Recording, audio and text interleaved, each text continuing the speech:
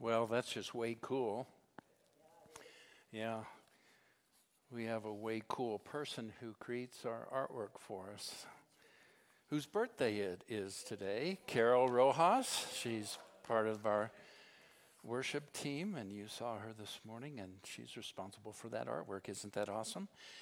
Well, this morning we're going to continue in the series called Hell No. This is part 3.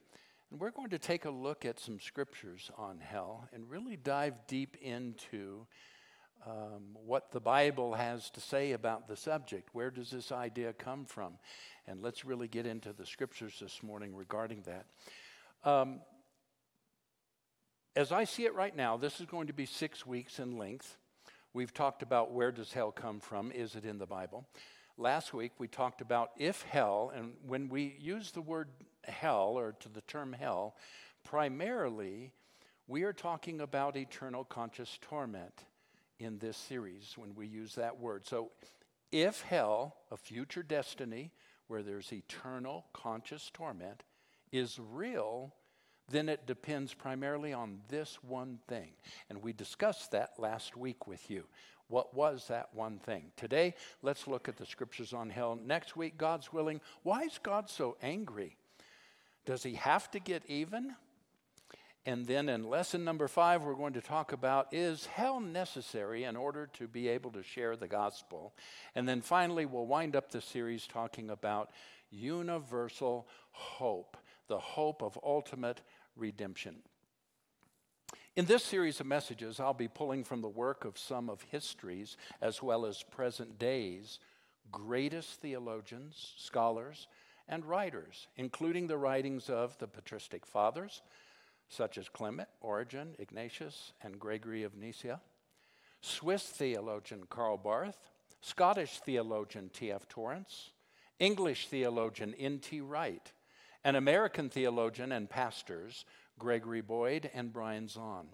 I owe a deep debt of gratitude to the work of Brad Jersak, Canadian author, speaker, pastor, and teacher. He is himself a theologian, for his book entitled Her Gates Will Never Be Shut, upon which I'm basing this series and numerous comments that I'll share with you today. And I might mention, as well as Brian Zahn's work in his book, Sinners in the Hands of a Loving God. If I said to you, what in the hell is going on here? What's the definition of that? In hell. In hell. What in the hell is going on here? What do we mean by using that, in hell? Well, by definition, I mean it's used to make a statement or a question more forceful. So, there's no way in hell. We don't have a hope in hell of getting out of here. What in hell is wrong now? See, we use that term rather liberally in our language and society, and it seems to enforce something that's being said, a statement or even a question. But what do you and I mean when we bring up the term hell? And what does it mean theologically? Well, there's actually 3 different basic ideas regarding hell. The first, infernalism. This is the belief that hell is an afterlife destination of eternal conscious torment for those who reject the proper belief system. Secondly, annihilationism. This is teaching that perishing, for instance, in John 3:16, for God so loved the world that he gave his only begotten Son, that whosoever believeth in him should not or will not perish. That perishing used there is synonymous with death or eradication, rendering a full stop to the existence of the unredeemed. They simply cease to exist. Annihilationism. And then there's a third teaching or idea regarding hell that's called universalism. Many modern universalists believe that hell doesn't exist and that everyone goes to heaven, whatever that happens to be. Others view this position as a cleansing fire or curative chastisement that prepares one for God's presence, but that in the end you will be saved. I want to reiterate, I believe in hell. I believe there is a hell. I do not believe that that is a future destiny or place where the unredeemed are going to spend eternity in conscious torment. Was hell in the original Bible?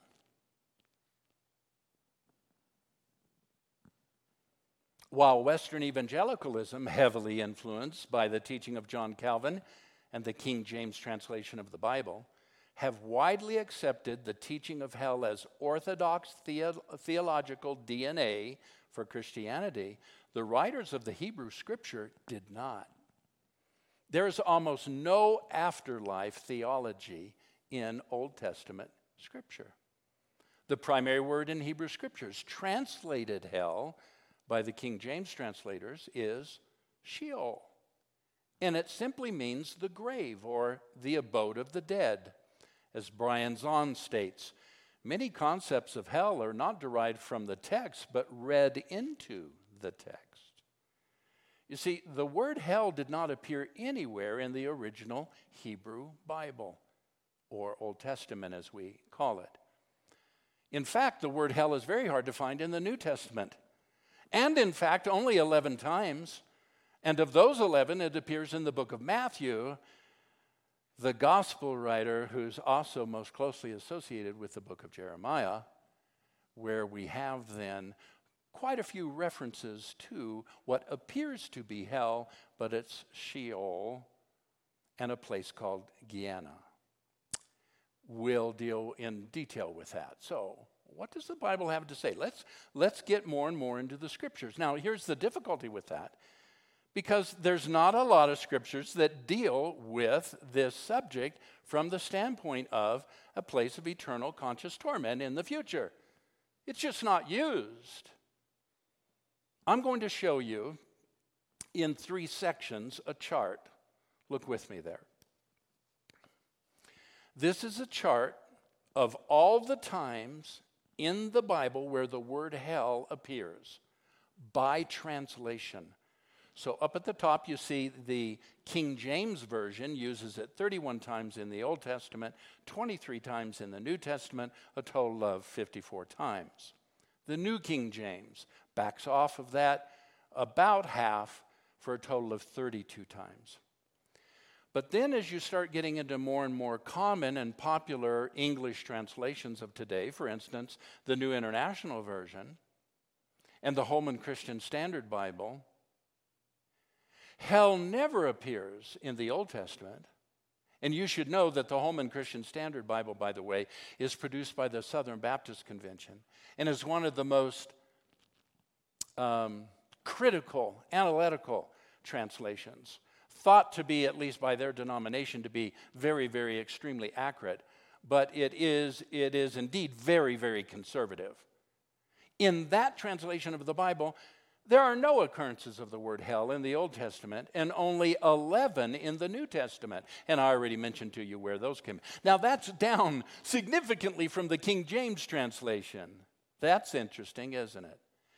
And then Jeff, number 2 and number 3, what I simply want to show you here, that as you continue now to go into the more literal, modern English translations, for instance, the New Testament in Greek and English, Young's literal translation, Rotherham's emphasized Bible, one of the most literal translations, word for word translations, somewhat difficult to read because it actually leaves the words in the tenses of the Hebrew and the Greek and in the order in which they were written oftentimes.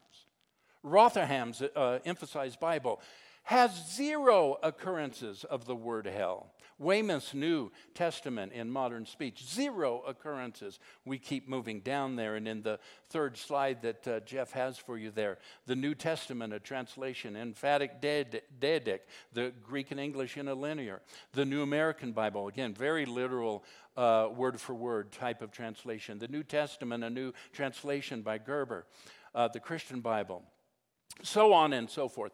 There are no occurrences in these English translations of the word hell. You see, hell, or eternal suffering, was not the promised justice in any Old Testament situation where God judged evil. Think of it. Adam and Eve. Did he say to them, you're going to go to hell? Sodom and Gomorrah. Did he promise that their eternal destiny was hell?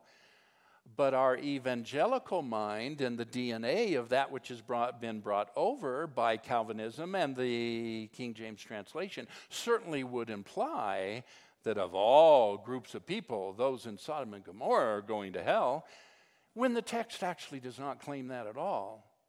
Cain, who murdered his brother Abel, he was not told that he was going to go to hell.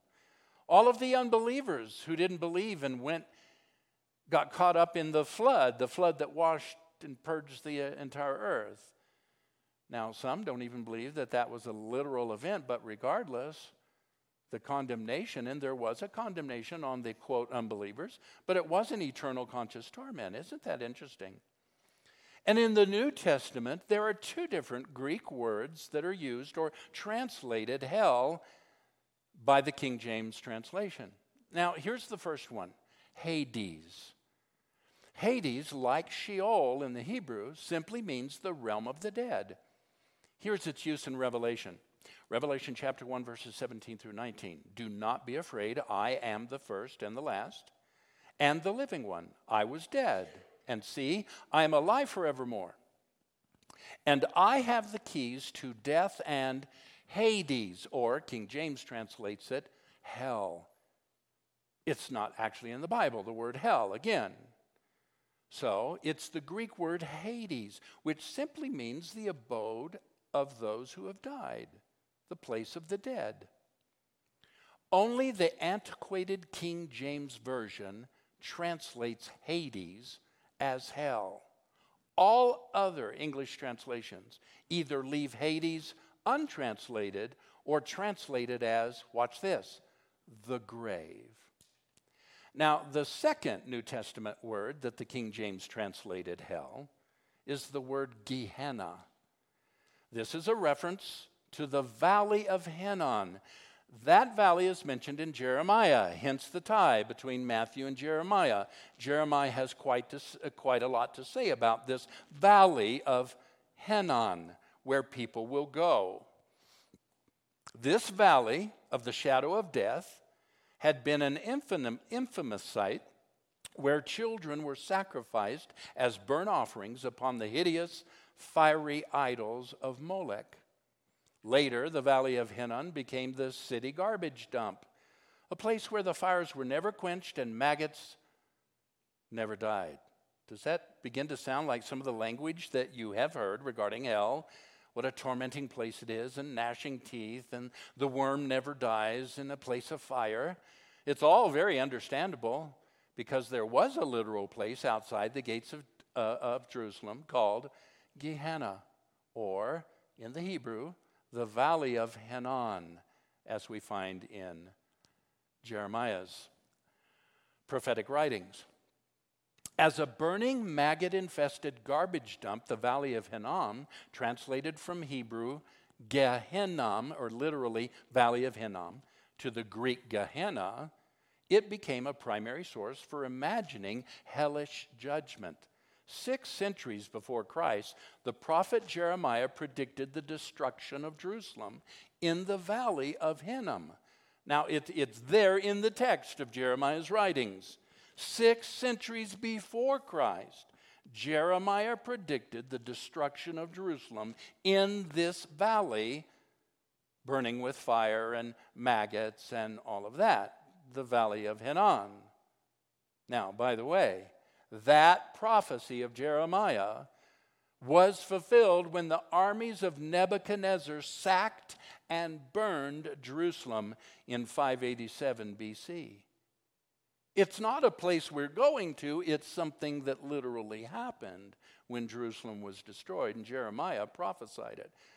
But again, evangelicals in the King James Version and those who are set on a DNA that hell is written into all good Christian thinking bring all of that forward as though it all exists today, and that's a future place where unbelievers are going to go. Now, watch this. Similarly, Jesus predicted the impending doom of Jerusalem during the final week leading up to his crucifixion. You have his words. He said to the Pharisees, "You snakes, you brood of vipers, how can you escape being sentenced to Gehenna?" King James, once again, sentenced to hell. But the fact is that in AD 70, the Roman armies came through Jerusalem, and Titus completely wiped out Jerusalem, laying it bare, and then taking the bodies of those people that lived there and throwing them into the valley of Gehenna, a place where, quote, the smoke never goes out, the fires never stop burning. Well, again, literally, night after night, week after week, month after month, year after year, because it was a garbage dump, and because of what they burned there, the refuge of the city outside the city, it was an evil, dark place, and bodies were destroyed there.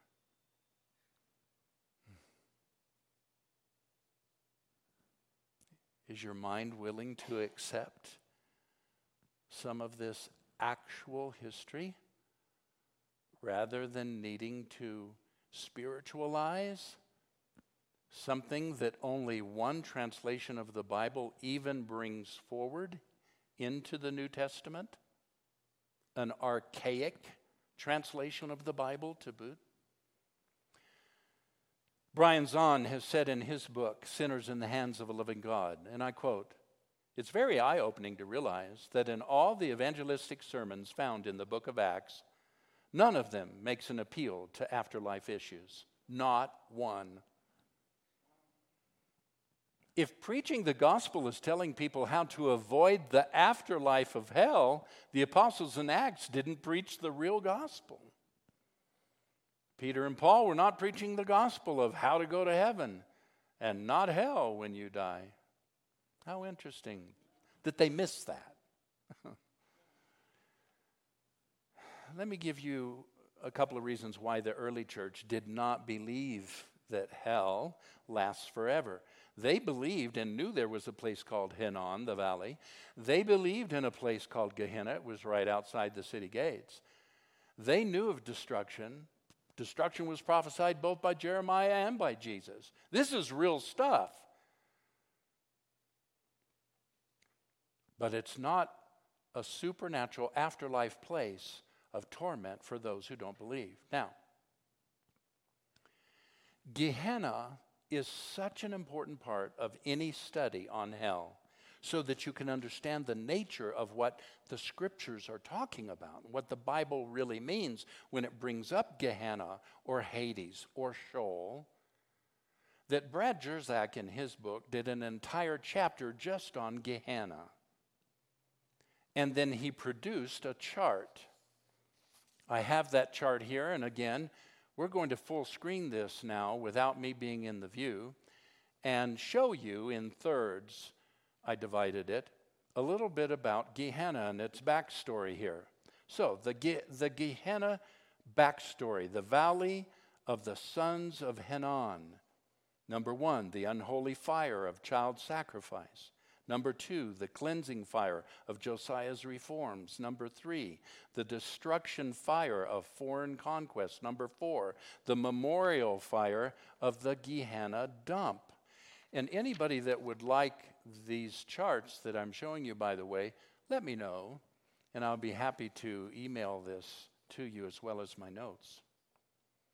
So when Jeremiah prophesied about, quote, hell, he was actually talking about the destruction of Jerusalem in a place where people were thrown outside of the city for destruction, having nothing, though, to do with an eternal conscious torment of their soul, whom God had abandoned.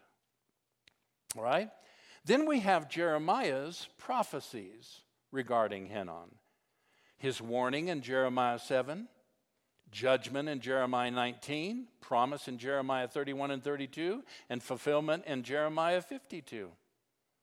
And then we have two Gehenna traditions which develop out of this prophetic word from Jeremiah. We have number one, the historic prophetic tradition, which Jeremiah and Jesus use. Jesus' use of Gehenna intentionally references Jeremiah's prophetic use of Hinnom to represent literal destruction. So hell is a literal place, one could say. But it's not the hell that we talk about. It's the valley of Hinnom, or Gehenna, that Jesus and Jeremiah are referring to. He recalls the fall of Jerusalem in 587 BC as a warning to the impending fall of Jerusalem that's going to take place 40 years after Jesus dies. In 70 AD, Jerusalem is brought to rubble and wiped out, and bodies are cast into Gehenna. He warned of this. All right, and then we'll slip down. The last slide on this that we have for you is sort of the lower third of this study of the backstory of Gehenna. This is the apocalyptic infernalist tradition. All right, so first you have the Jewish apocalyptic, which had eternal conscious torment, permanent annihilation, that it purifies or punishes, spectacle for the righteous, pit of fire and torment, punishment by the angels, spirits in fiery furnace. Now, that's the Enoch version of Jewish apocalyptic. That's not in the Jewish scriptures, but it's in Enoch, which you understand is a writing not included in the canon of Scripture.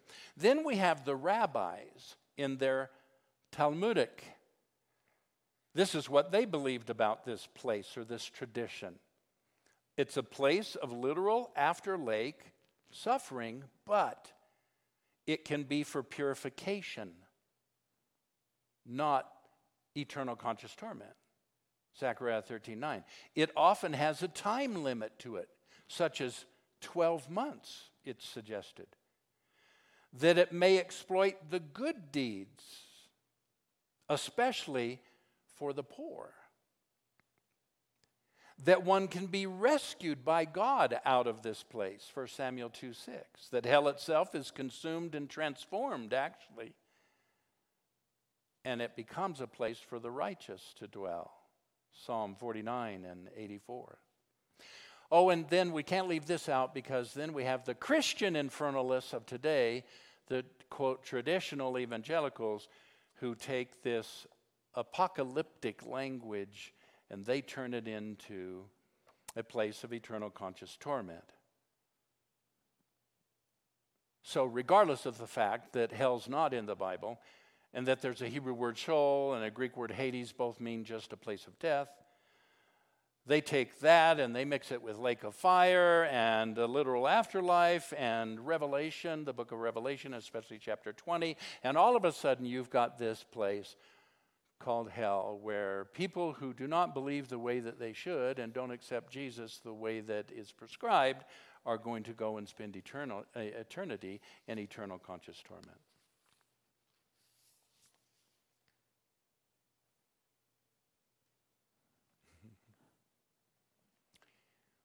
How about a quick survey of the early church and what they believed? What did you realize? They didn't have a Bible. There was no Bible in the early church. There were the, quote, Old Testament scriptures or writings, the prophetic writings and the book of Moses, and they had those in scrolls. But there was no Bible as we think of it. So when we go back to the early church and we read some of the early church fathers, including all the way back to Paul, who wrote over half of the New Testament, or the letters and books that are included in the New Testament, it's interesting what we find, and the lack of a place called hell as eternal conscious torment.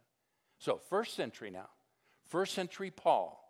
It is interesting to note that Paul never used the word hell in any of his writings, though he was considered to be the theologian of the New Testament.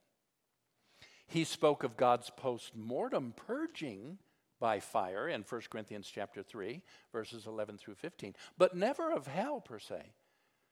The Gospel of John, the disciple perhaps closest to Jesus' heart, never used the word hell in his gospel. It's also interesting to note that in the book of Acts, it never mentions the word hell, except to speak of Jesus' liberating us from it. Acts never uses the word hell to describe any part of the Christian message which established the early church. So there's first century. Now, let's go to second century. Second century, Clement of Alexandria, one of the early church fathers, all right? Clement was the first to speak of God's fire as a, quote, wise fire, which purges the sinner unto salvation. Quote, God's punishments are saving and disciplinary in Hades, leading to conversions and choosing rather than repentance and choosing rather the repentance than the death of the sinner. And especially since souls, although darkened by passions, when released from their bodies, are able to perceive more clearly because of their being no longer obstructed by the paltry flesh. We can set no limits to the agency of the Redeemer to redeem, to rescue, to discipline. It is his work, and so will he continue to operate after life. Isn't that beautiful? One of our early church fathers writing about Hades, writing about the afterlife, that there's hope in the afterlife. Yes, it can be disciplinary. Yes, it can go on for a time, but it's not eternal. And it's redemptive, not destructive. It's not tormenting in eternal conscious torment. It's a second opportunity. And notice, he draws attention to the fact that it might just be that once somebody reaches this place of Gehenna, or this place of afterlife, or hell, that now that they've been stripped of all of the bodily stuff that goes on that we wore, there you're going to be more sensitive, much more sensitive and conscious and aware of the love of God, the mercy of God, the grace of God, the message of Jesus, and you're going to have another opportunity. Wow. Second century. We're just talking 100 years removed from Jesus, from John, from Paul, the actual writers of the Bible. All right, here's third century Origen. I love Origen. Origen's my guy. He's my favorite out of all the church fathers. Listen to this. Quote, when the Son is said to be subject to the Father, the perfect restoration of the whole creation is signified.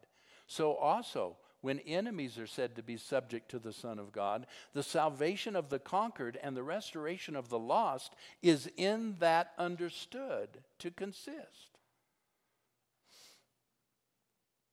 So when the New Testament, according to Origen, talks about the salvation of all and the restoration of a whole creation, and that even the enemies of God are going to bow the knee, according to Origen, he says, look, they're all included in this loving salvation of the Lord. Here's the 4th century, Gregory of Nyssa. What therefore is the scope of Paul's argument in this place, 1 Corinthians 15? That the nature of evil at length be wholly exterminated, and divine immortal goodness embrace within itself every rational creature, so that of all who were made by God, not one shall be excluded from his kingdom. Does that give you hope? I mean, even if somebody on this planet and in this life rejects completely anything to do with the Lord and then goes to, all right, excusing universalism. So let's say we don't believe in that, but we don't believe in eternal conscious torment either. Well, so, yeah, it is possible that there could be something in eternal hope, righteous hope, that we can put our stakes down in a thing called hope, where God's ultimate love and redemption is going to rule out, so that all were made by God, not one shall be excluded from his kingdom.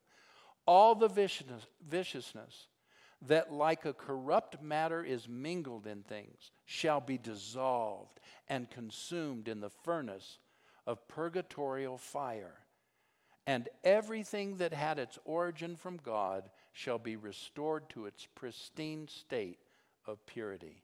That's what he believed.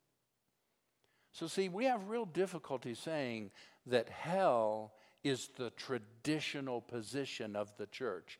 No, it never has been, and it never will be.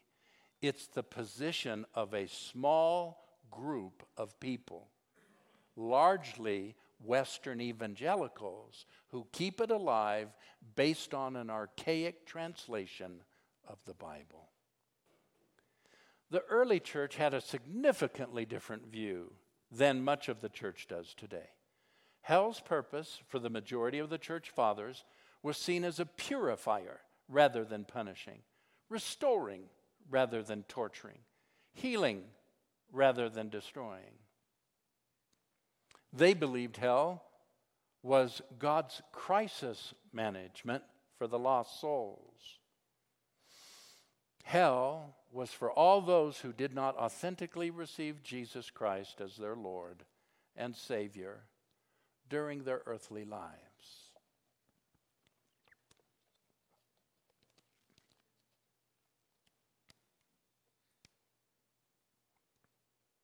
I want to know more. Well, what you need to do is get Brad's book, because it's exhaustive in going into it. There's no way in a 35-minute message on 6 Sundays can bring you all that you need to know and understand.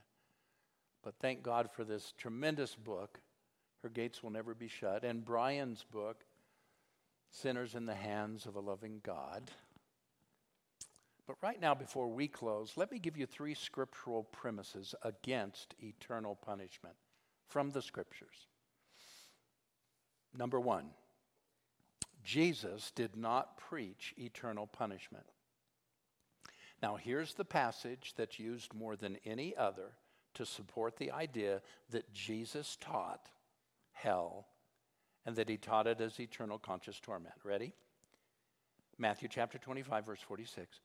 And these will go away into eternal punishment, but the righteous into eternal life. There's a scholar by the name of William Barclay who was professor of divinity and biblical criticism at Glasgow University and the author of many commentaries. I remember reading William Barclay's commentaries when I was in Bible school. His writings are pervasive through all of modern Christian study and evangelicalism. He's well respected and thought of, including a translation of the New Testament that he wrote and a very popular daily study Bible series. I'm going to quote William Barclay regarding Matthew 25. Ready? One of the key passages is Matthew 25, verse 46, where it is said that the rejected go away to eternal punishment and the righteous to eternal life. Listen now. The Greek word for punishment is kolesis, which was not originally an ethical word at all. It originally meant the pruning of trees to make them grow better. I think it is true to say that in all Greek secular literature, kolesis is never used of anything but remedial punishment. Here's how Rotherham's Emphasized Bible translates that word in verse 46 of Matthew 25. Age-abiding correction. Here's how Young's literal translation translates that word in Matthew 25. As the punishment age, not eternal conscious torment, a specified time, it's remedial, and it will come to a close. David Bentley Hart, Eastern Orthodox theologian and patristic scholar, notes that, quote, the early church fathers who knew ancient Koine Greek far better than do most moderns simply did not translate aianos koleos as a phrase meaning eternal punishment to be applied to the duration and nature of hell, per Matthew 25:46.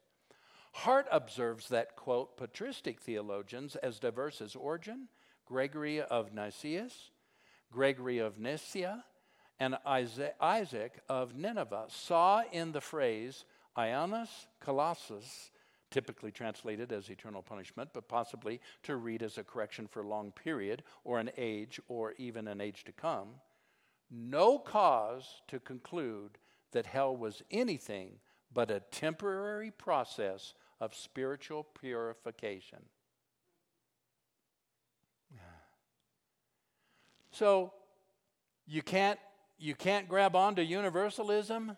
That's too far out? No problem. Many of the church early fathers didn't either. And they did believe in a place of, quote, hell, but it was remedial purification, remedial bringing back to life. Number 2, I told you I'm going to give you 3 quick scriptural premises against eternal punishment. Number 2, the lake of fire or the flames of judgment seek to heal, not to torture. All right? Now we're going to have this full screen. 1 Corinthians chapter 3. I want you to see this. Verses 10 through 15.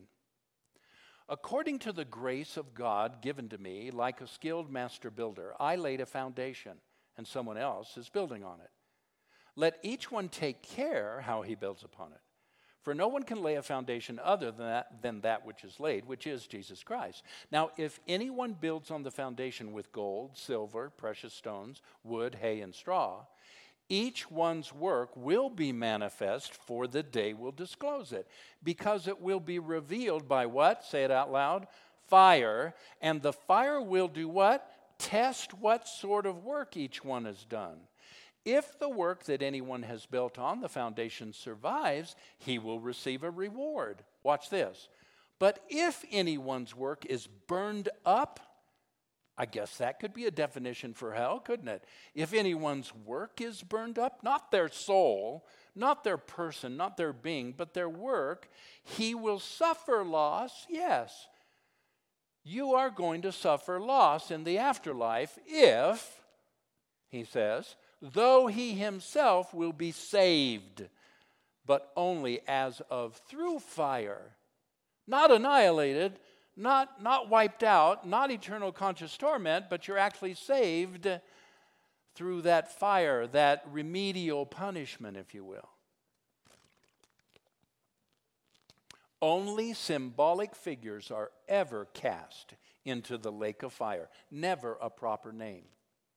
When you read references to the lake of fire or the river of fire, it is always symbolic. It is never a proper name that's used. The early church believed God's hellfire was not inflicted to destroy the lost, but rather to ultimately save them. God's fire was wise in that it revealed, it cleansed, it cured lost souls of the false identities accumulated during their fallen lifetimes. The wood, the hay, the stubble, all these false identities will be burned off, but the soul will be saved itself, not lost. Greek scholar Francois Dutoit states regarding Revelations chapter 20, one of the more difficult passages to interpret.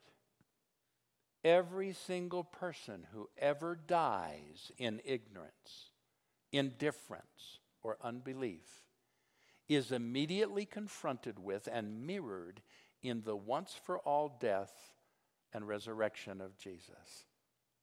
He says that is the brazen altar that's so often spoken about symbolically in Daniel, Revelation, Ezekiel, so on and so forth.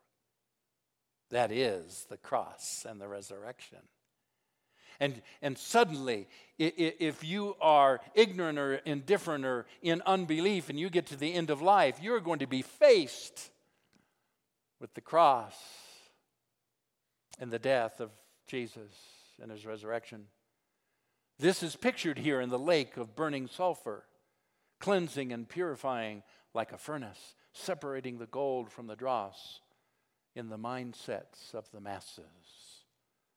How beautiful.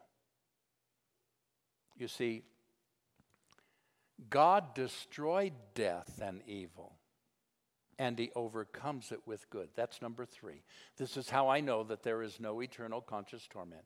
This is premise number 3, that God destroyed death and evil, and he has overcome it by good. What do I base that on? Let's look at the scripture. Matthew chapter 5, verse 45. So that you may be sons of your Father who is in heaven, for he makes his sun rise on who? Say it. The evil, and on who? The good, so both. And he sends his rain on the who? The just, and say it out loud. He sends his rain on the unjust? He causes his sun to rise on those who are evil? Yeah, that's because he's loving and he's good and he's redemptive. And there is no afterlife place of eternal conscious torment. There is a place of purging. There is a place that's remedial. There is a place that will end after all are brought back to life. Hebrews chapter 2, verse 14. This is one of my favorite scriptures in the New Testament. Watch this. That through death, Jesus might destroy the one who has the power of death, that is the devil. Now, either Jesus did that or he didn't do it. And did he do it for those who aren't believers? Or is there something that the unbeliever has to do in order to make that true for them? George MacDonald wrote, nothing is inexorable but love. Love is one, and love is changeless. For love loves into purity. I brought this scripture up last week, and we'll close again with it.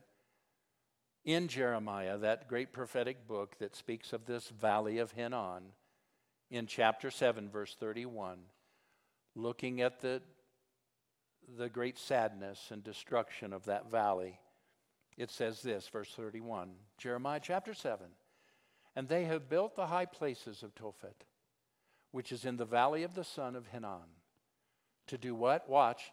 To burn their sons and their daughters in the fire.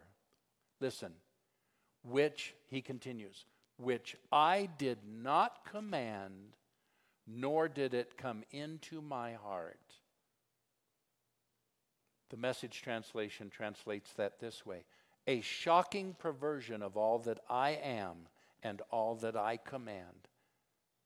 The TNK version translates it this way. Which I never commanded, which never came into my mind. The Holman Christian Standard Bible, even this conservative Southern Baptist translation, listen,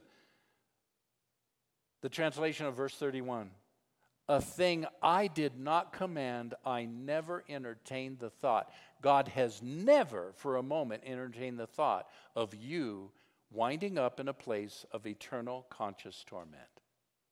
Never.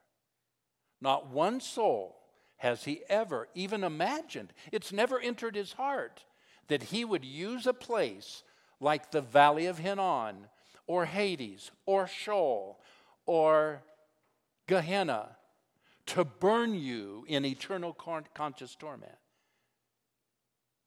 That's what evil people do. That's how heathens sacrifice their children. That's not what God does. So he says, look, don't pin hell on me. What the hell are we thinking? What the hell are we doing? How in the hell are we going to get out of this mess? Well, we need to do a little study and perhaps not accept the status quo that the traditional DNA of Christianity, according to some, especially Western evangelicalism, is that the church has always taught hell. No, the church hasn't always. And Jesus didn't. And the book of Acts didn't. And Paul didn't. And Jeremiah and Jesus weren't referring to that when they brought up the word. And only 11 times in all of the New Testament is the word Gehenna even used, 7 times in Matthew, all in conjunction with Jeremiah's prophecies about a valley that we now know has nothing to do with afterlife, but was a valley of destruction that was used.